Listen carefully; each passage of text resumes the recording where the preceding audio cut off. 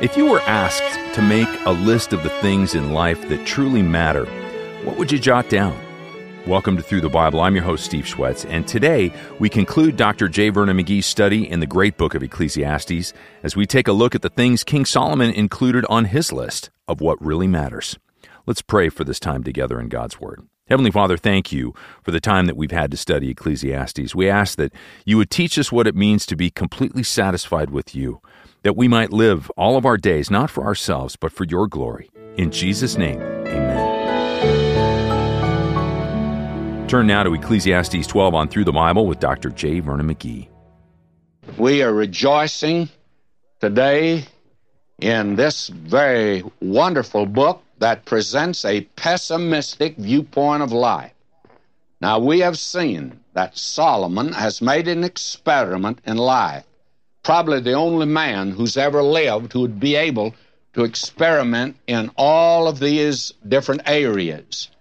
And he has attempted to find a solution and satisfaction to life apart from God. The key expression was under the sun.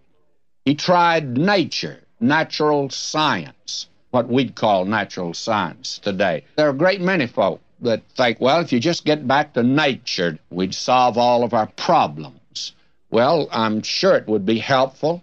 There's a great exodus out of the city, even from suburbia today. That's become an unhealthy place to live, and people now are trying to find a little cabin by a lake or on a river or up in the mountains, and let's get away from it all. Get back to nature. Well, it didn't solve the problem for Solomon, and won't solve it for you or me.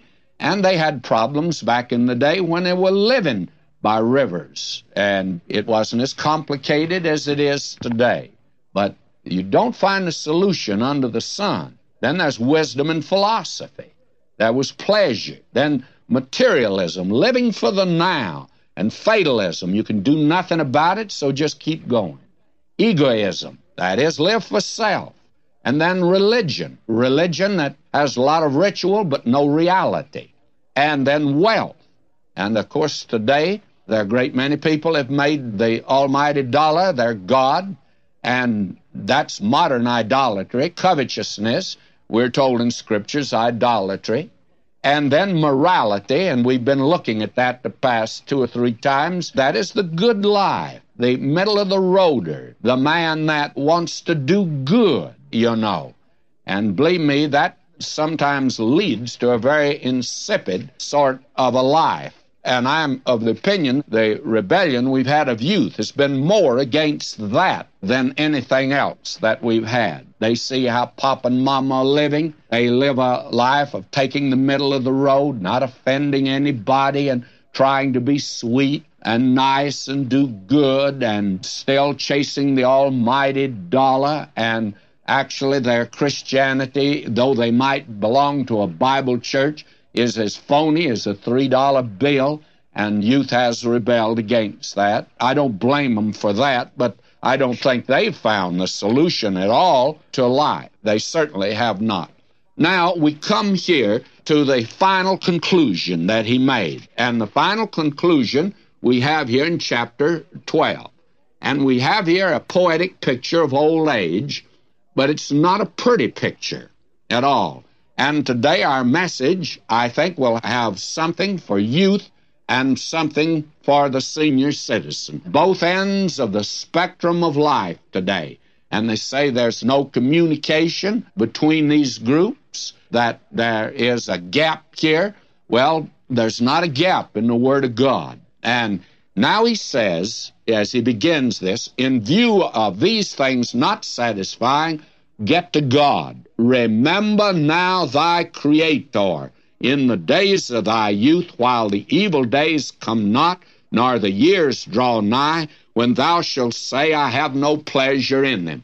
Now, while you're young, make your decisions, and it'll be quite obvious why. Now he gives the picture, your picture, my picture, in old age. And friends, some of us have reached that. I remember the first time that I preached on the 12th chapter of Ecclesiastes. I was a very young preacher, and I wondered if it would be like this. I'm here to testify today that the book of Ecclesiastes in the 12th chapter is quite accurate of old age. Now I want you to notice this, that it's very, very important to see. And he's going to answer the statement of the liberal who says, I believe in a religion of the here and now, not a religion of the hereafter. Well, here's a religion of the here, and that means to be rightly related to God. Now, God has something for you here and for the hereafter, and one is, of course, to live to Him. Why? Well, he says here, first of all, and I want you to get the picture here, for it is, I think, a tremendous picture. He says, while the sun or the light or the moon or the stars be not darkened, nor the clouds return after the rain. Now, what is it that's happened? Well, this is a picture now of old age, and I must confess it's not as pretty as you might hope it would be. What does he mean that the sun or the light or the moon or the stars be not darkened? You mean that they're going out? No, my friend, your eyesight won't be so good. You may have to do like I do, use trifocals. And time flies, and one sad experience follows another. The clouds return after the rain. Yes, you can go out and have a great day, but believe me, you've got to take 3 or 4 days to rest up. I've learned that. I used to go out in conferences and just enjoy it and keep going. Clouds, they do return after the rain, by the way. And the sun and the moon and the stars. Out in Hawaii, my wife and I took a walk, and it was a full moon. And, you know, I said to her, my, isn't that a beautiful moon? And that. And I said to her, I said, you know, it doesn't seem as romantic as it did once. How do you feel? And she says, no, I don't think that it's as romantic as it once was. I used to think, she says, the Hawaiian Islands was the most romantic place in the world. Well, my friends, you get old, I want to tell you that. Now, verse 3, in the day when the keepers of the house shall tremble. Now, what are the keepers of the house? Now, he's talking about your physical body from here on. Keep that in mind. What are the keepers of the house that shall tremble? That's your legs. I was telling a friend of mine the other day, I said, you know, my staff and some of my close friends, they try to kid me and say, oh, you are looking so good. You're looking well and all that sort of thing. And I said, yet when I get in a car, get out of the car, I find somebody at my elbow helping me. They assist me in and assist me out. You know why? Because I don't do it quite as fast as I once did. And these legs of mine, I find out when I get up of a morning and come down the steps, oh, I groan. My wife gets after me. Why do you groan? I says, it's scriptural. Paul says in these bodies we groan. And I want to be scriptural, and I'm going to groan because the knees hurt when you come down the steps, friends. The keepers of the house shall tremble. And I find out I stumble more than I used to. Have to be a little more careful when I climb up a ladder. The old person today gets him a walking stick. I've been thinking about that, too, by the way. What a picture. Then notice something else, and I'll be very personal here. There was a time I couldn't be personal, but I can right now. It says here, in the days when the keepers of the house shall tremble, and the strong men shall bow themselves. Now, what's the strong man? Well, that's your shoulders.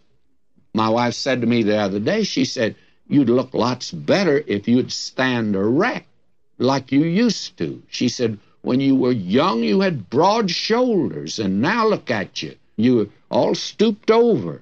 Well, friends, the strong men are bowing themselves.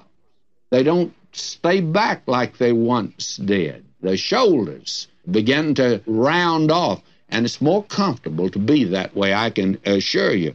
And the grinders cease because they're few.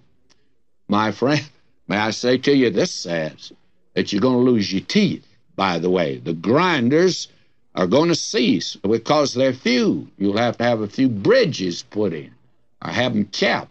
Now, I haven't had to resort yet to false teeth. I'm thankful I have my own, but they're all capped, by the way, and they have been for several years. But the grinders cease because they're few.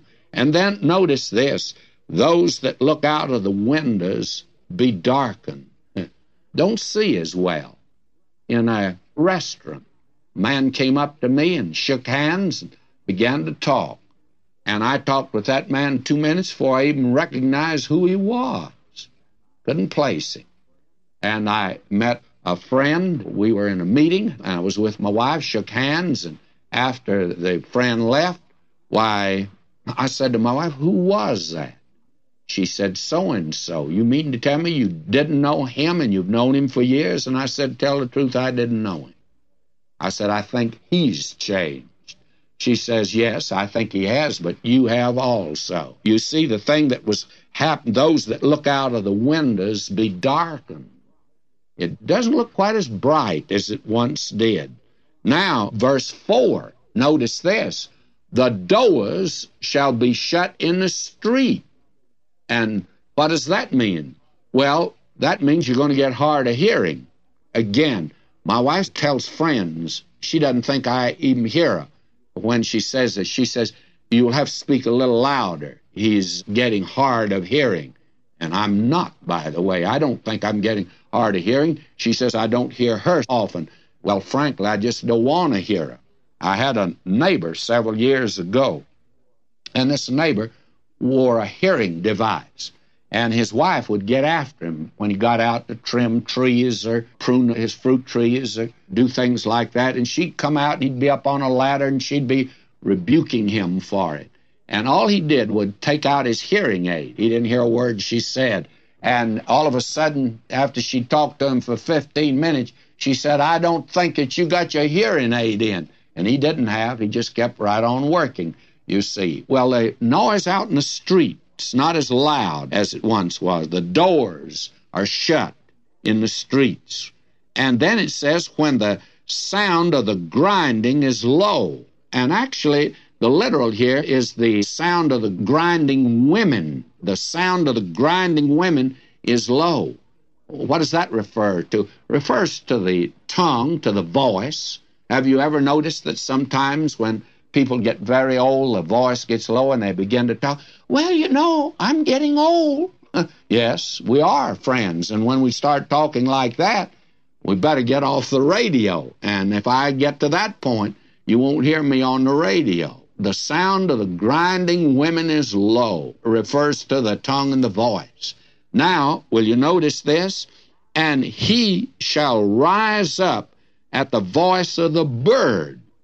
You remember when you and I were younger, that why even an alarm clock in the morning didn't wake us up, and we didn't mind the noise of children, or we didn't mind the noise of music coming from next door, or when you're in a motel from the next room. Well, now, even the little chirp of a bird disturbs us. And I find that one of the things in motels today, I always ask, can you give us a quiet room? Why? Well, I want you to know very candidly that the sound of a chirp of a bird is disturbing at night, and we want to get our rest and our sleep. And then, will you notice something else? And the daughters of music shall be brought low. Now, it means that the daughters of music are brought low. It means you cannot sing in the choir any longer. It means that you can't carry a tune anymore. And I remember dear brother Homer Rodeheaver.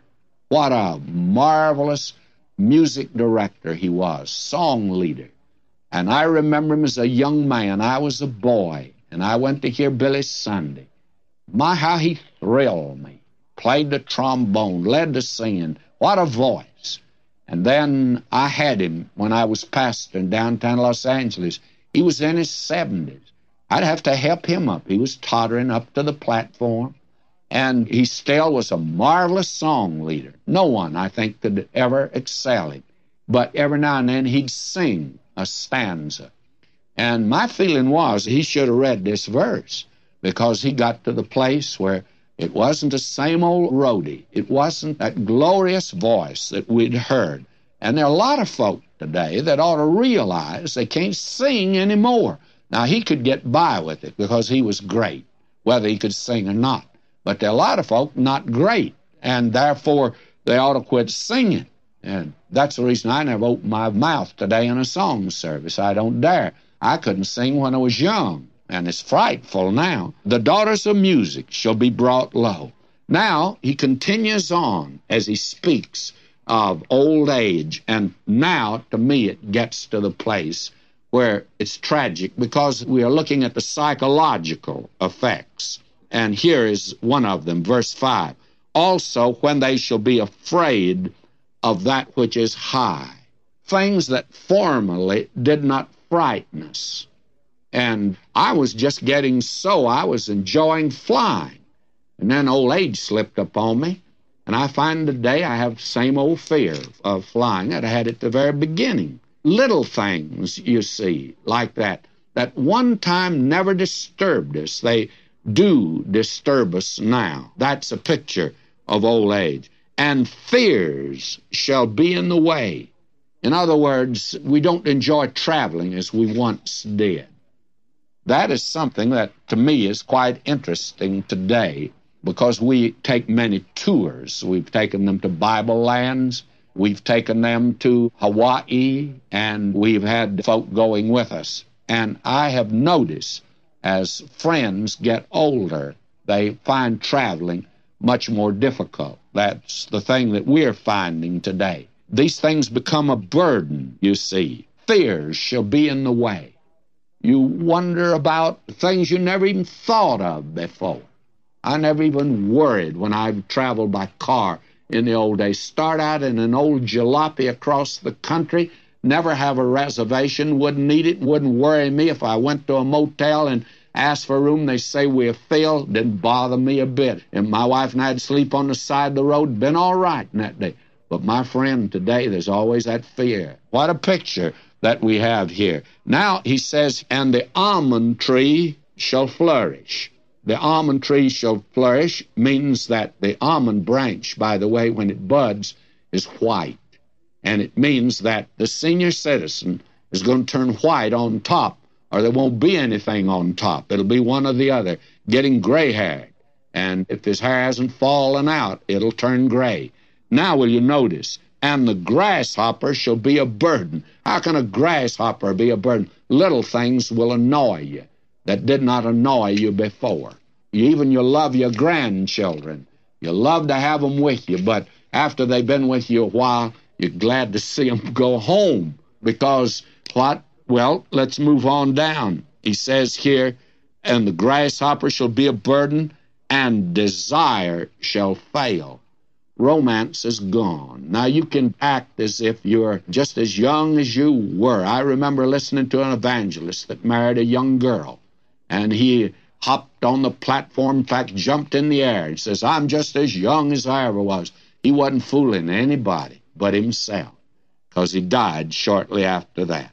Desire shall fail, because man goeth to his long home, and that long home is eternity, and the mourners go about the street.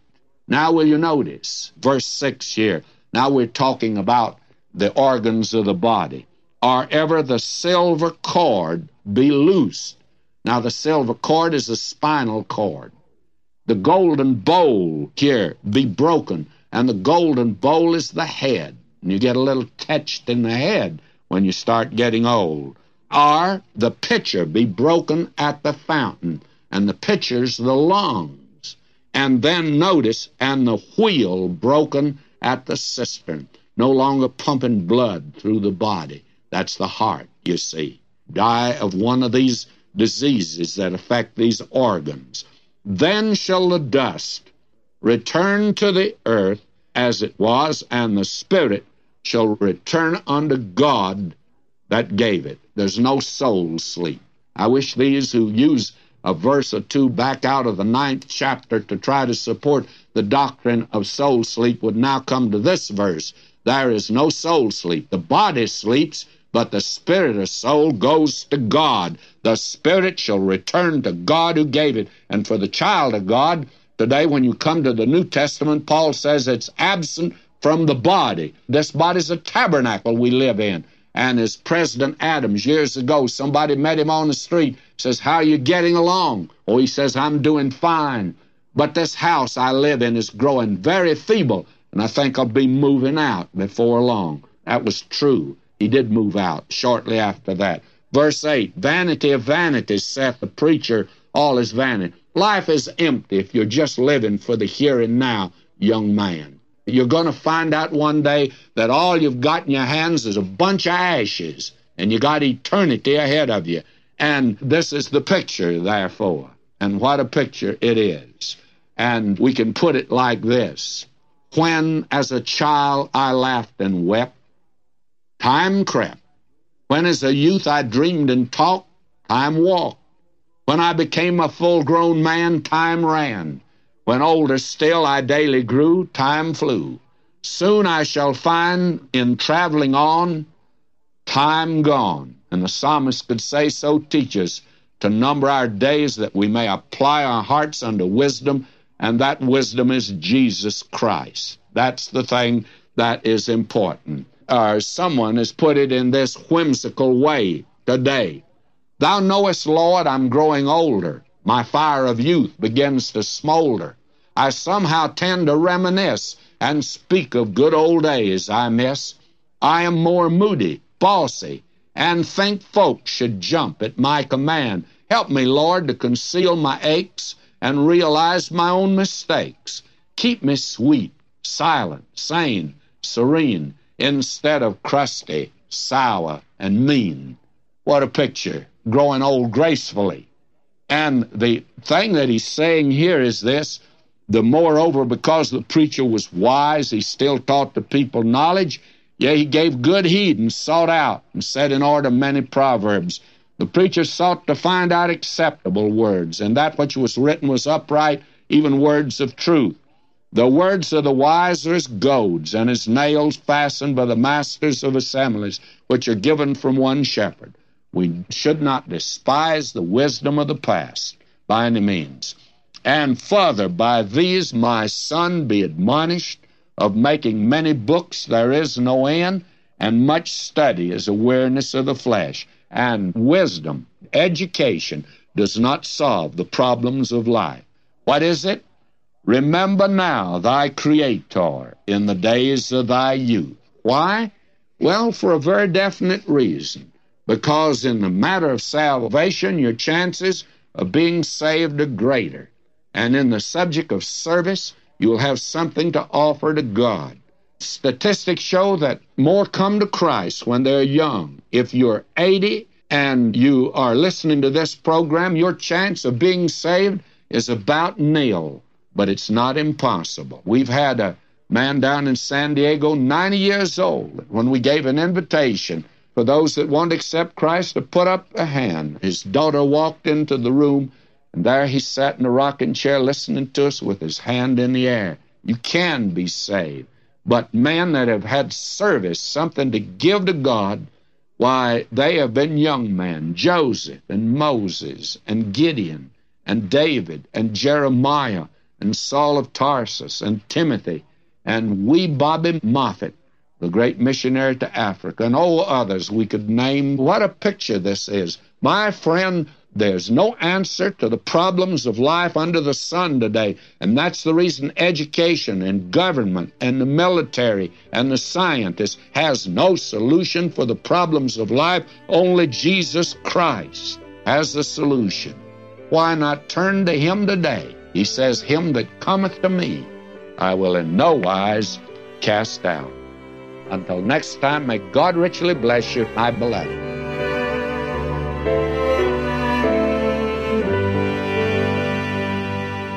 What a great conclusion to our study. You can learn more about Dr. McGee's invitation to turn to Jesus today at ttb.org. Just search for How Can I Know God? There you'll find several free resources from Dr. McGee on the Christian life. And then you can also give us a call at 1-800-65-BIBLE, and we'll send a few of these resources to you by mail. Again, that's ttb.org or 1-800-65-BIBLE. Or you can email us at BibleBus@ttb.org. Join us as our adventure in the book of Song of Solomon begins next time. I'm Steve Schwetz, and I'll save you a seat on the Bible bus. Jesus made it home, all to Him I owe. Sin had left a crimson stain, He washed it white as snow.